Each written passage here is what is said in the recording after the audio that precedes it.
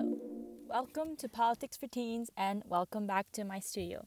Today we will be talking about the holy grail of activism. I'm going to make it quick because both my phone and my computer is about to die and it will be a headache if I have to re-record this. And I should say that I actually do not know what a holy grail is because I never watched those movies about the holy grail or Monty Python or whatever. But voting is brought up in many discussions about activism. Even in my very first episode, I talked about how young people are not voting in America. They just don't vote. In the 2014 election, midterm election cycle, only 20% of people aged 18 to 24 showed up to vote. In local elections, the voter turnout for people aged 18 to 24 is in the single digits, meaning less than 10% of young people vote in their local elections. Less than 10. So it could be 2% or 1%. Literally 1% of young people could show up to vote. So, in over half of the big city mayoral elections reviewed, fewer than 1 in 10 registered voters aged 18 to 34 showed up to vote. There was a study done, and that's what they came up with. A study at the University of Oregon analyzed voter registration records for what they considered to be the most important election in each city, typically either the last runoff or, in jurisdictions with one-party control, the primary election. The saddest part is, because these are small local elections, just a few votes, literally like 20 votes, not just 20%, 20 people can make a difference between choosing a horrible, like racist mayor or a nice, kind, humane candidate. And not everything is black and white, but if young people voted a little more in local elections, it would make the hugest difference. I don't think that hugest is a real word, but moving on. Also, change at the local level is really easy to happen because change is easier to happen in smaller governments. You're not talking about billions of dollars in funding or major beef within the parties or political, show business or major money.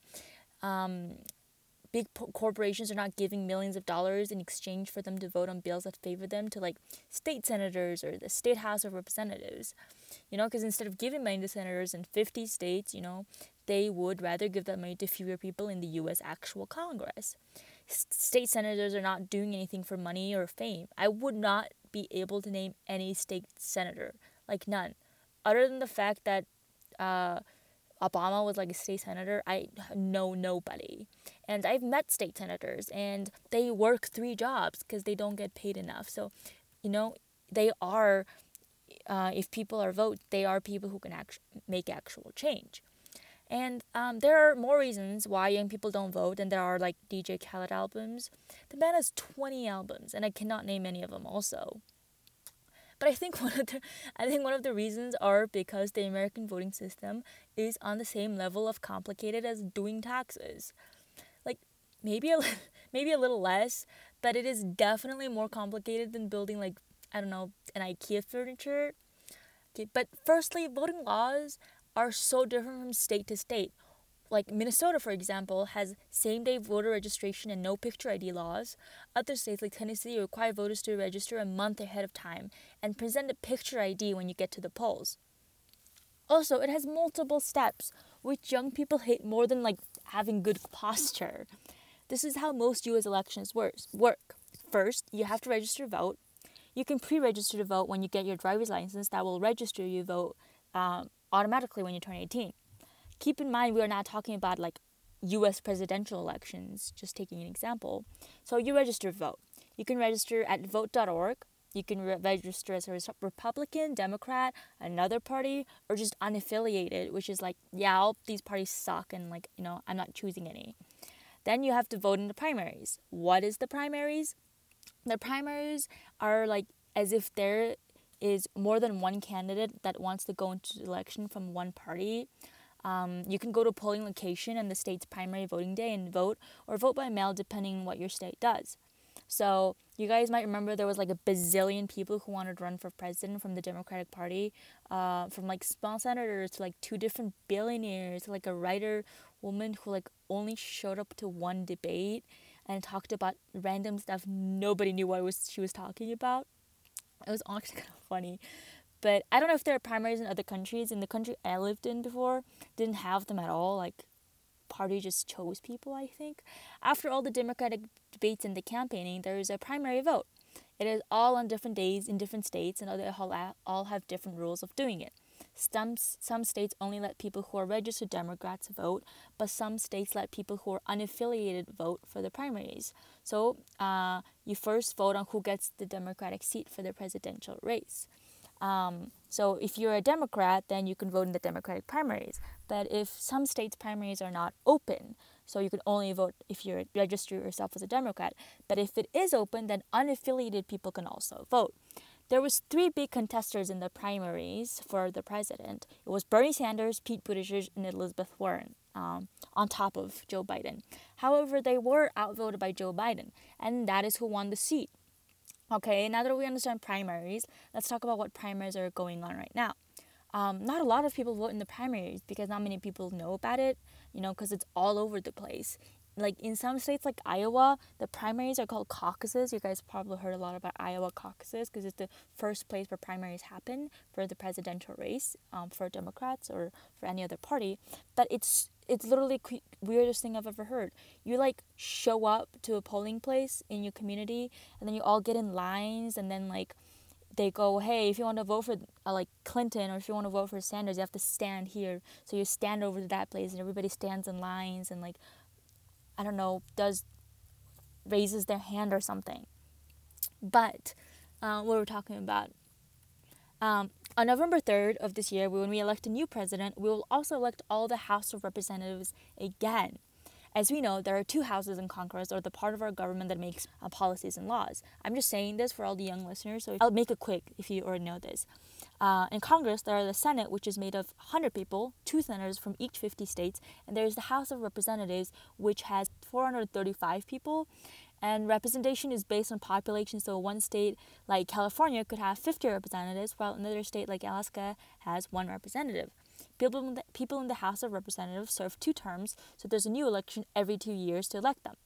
Senators serve 6-year terms, so every time we do an election for the House of Representatives, we also elect 1/3 of the Senate. So not every state votes to choose their senators every 2 years. The idea is that by choosing 1/3 of the Senate every 2 years, in 6 years the Senate will be fully new.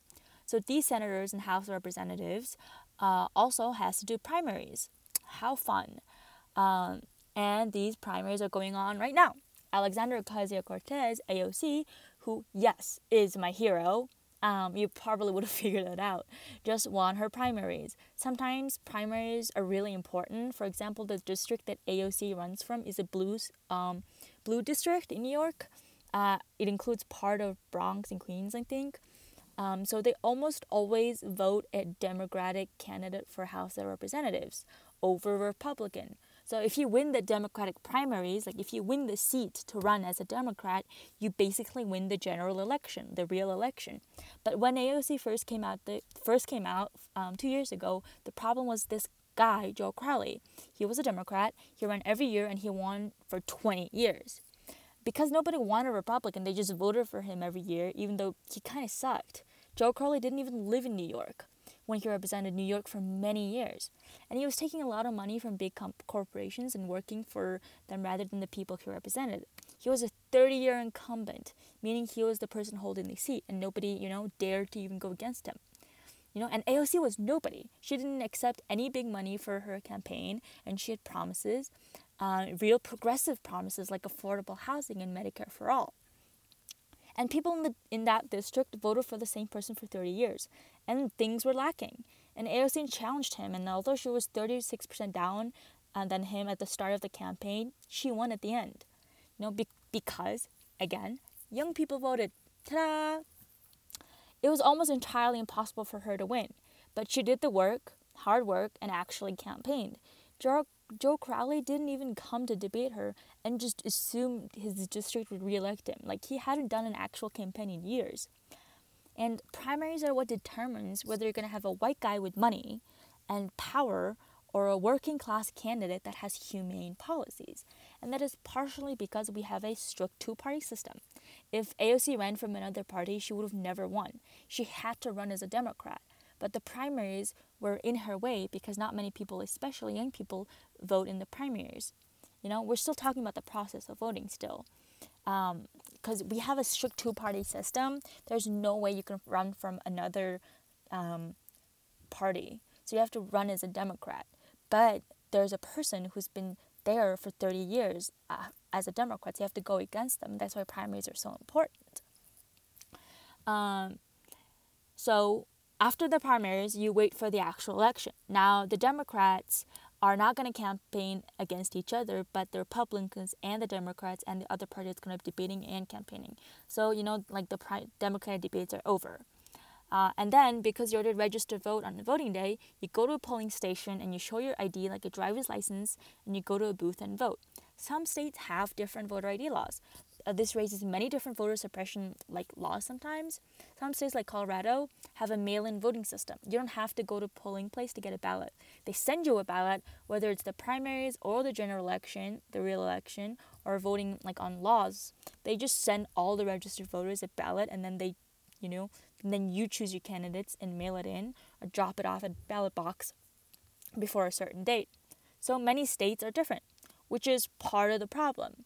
For the general election, the date is November 3rd, but when you're electing your local state senators, House of Representatives, or even mayor, you have to do primary voting and actual voting, and they are on different dates.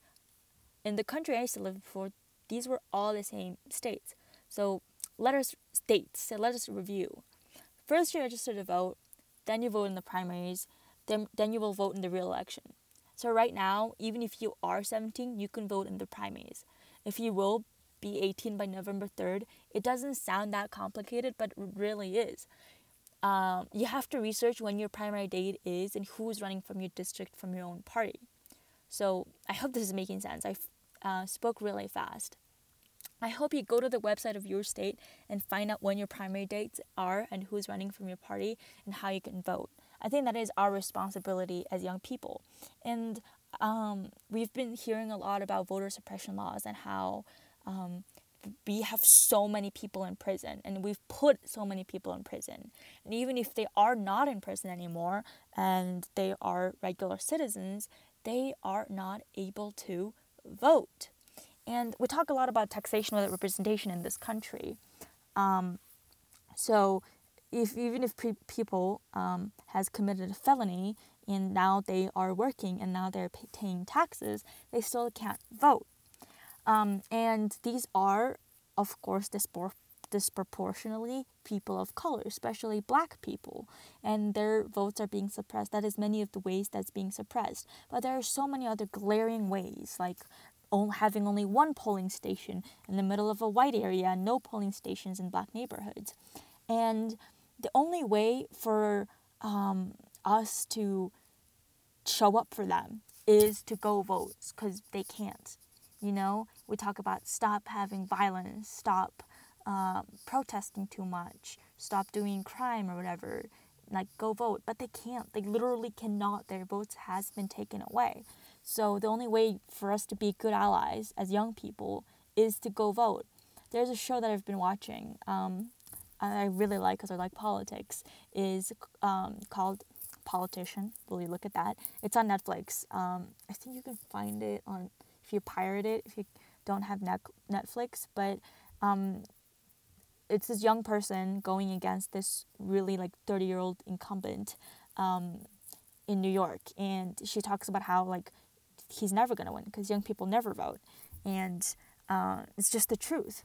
But I think we should start voting, and we should at least build the habits of voting. You don't have to vote every election, every local election, not every time you have to elect your city mayor, your governor, your state senators, not every time, but at least if we keep building habits, then there will be more people voting in our country. And if you look at global data, America is the only country that has the lowest voting rates. It is horrible how low our voting rates are. In other countries, at least 60% of people vote, more than 50% of people vote in any local national election.